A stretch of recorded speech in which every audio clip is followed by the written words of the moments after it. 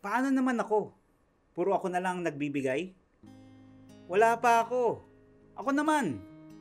These are questions or phrases that we usually hear in marriage or in any relationship or whenever we talk about love. In 1 Corinthians 13 verse 4 to 7, it says, "Love is patient, love is kind. It does not envy, does not boast. It is not proud. It is not rude. It is not self-seeking. It is not easily angered. It keeps no record of wrongs. Love does not delight in evil, but rejoices with the truth. It always protects, always trusts, always hopes, always perseveres." When you encounter these verses, how do you respond? Do you feel good knowing you're doing some things right? Or do you cringe and say, "Lord, hirap"? Especially when you get to verse 5. Love is not self-seeking. And there's nothing like marriage to test this in yourself and in your spouse. I remember coming to our marriage thinking, kaya ko to. Hindi naman ako selfish eh. Only to find out that I'm really not. Because being selfless doesn't only mean overlooking how the toothpaste is pressed or giving up the last bite of my favorite leche flan. I will give and serve, but I often expected acknowledgement and praise. I learned to lay down my rights for the sake of my wife and my daughters. God taught me to give and serve without expecting anything in return. I, on the other hand, came into our marriage knowing full well and making sure that King knew too that I could be quite stubborn. I have a strong personality and I have no problem asserting myself when I feel it's necessary. I thank God that He gave me a husband who is kind and patient and who loves God and is committed to Him, that he is able to love and stay committed to me as well. God has really used our marriage and motherhood to teach me to give way without blame, to listen first, and to serve with joy. Things I am still learning to this day.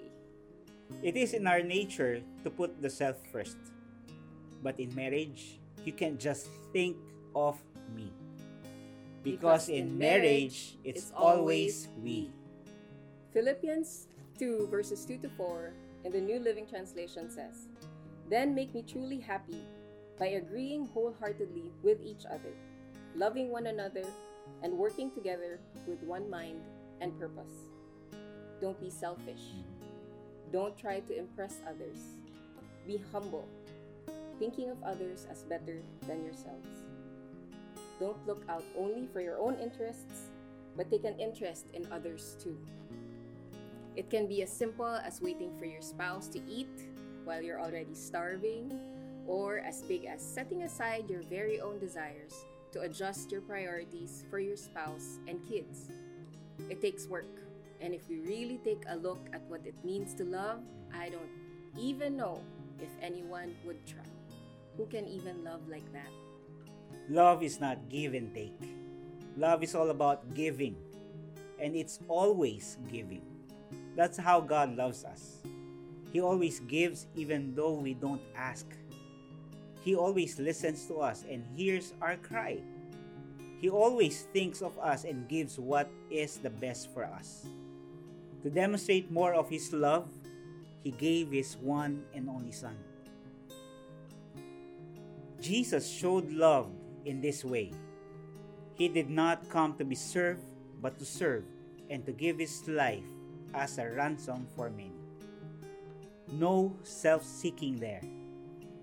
To love in a way that is not self-seeking means that your end goal is not to serve yourself. We can do it only by the grace of God. Through His love, we are able to love others besides our own selves.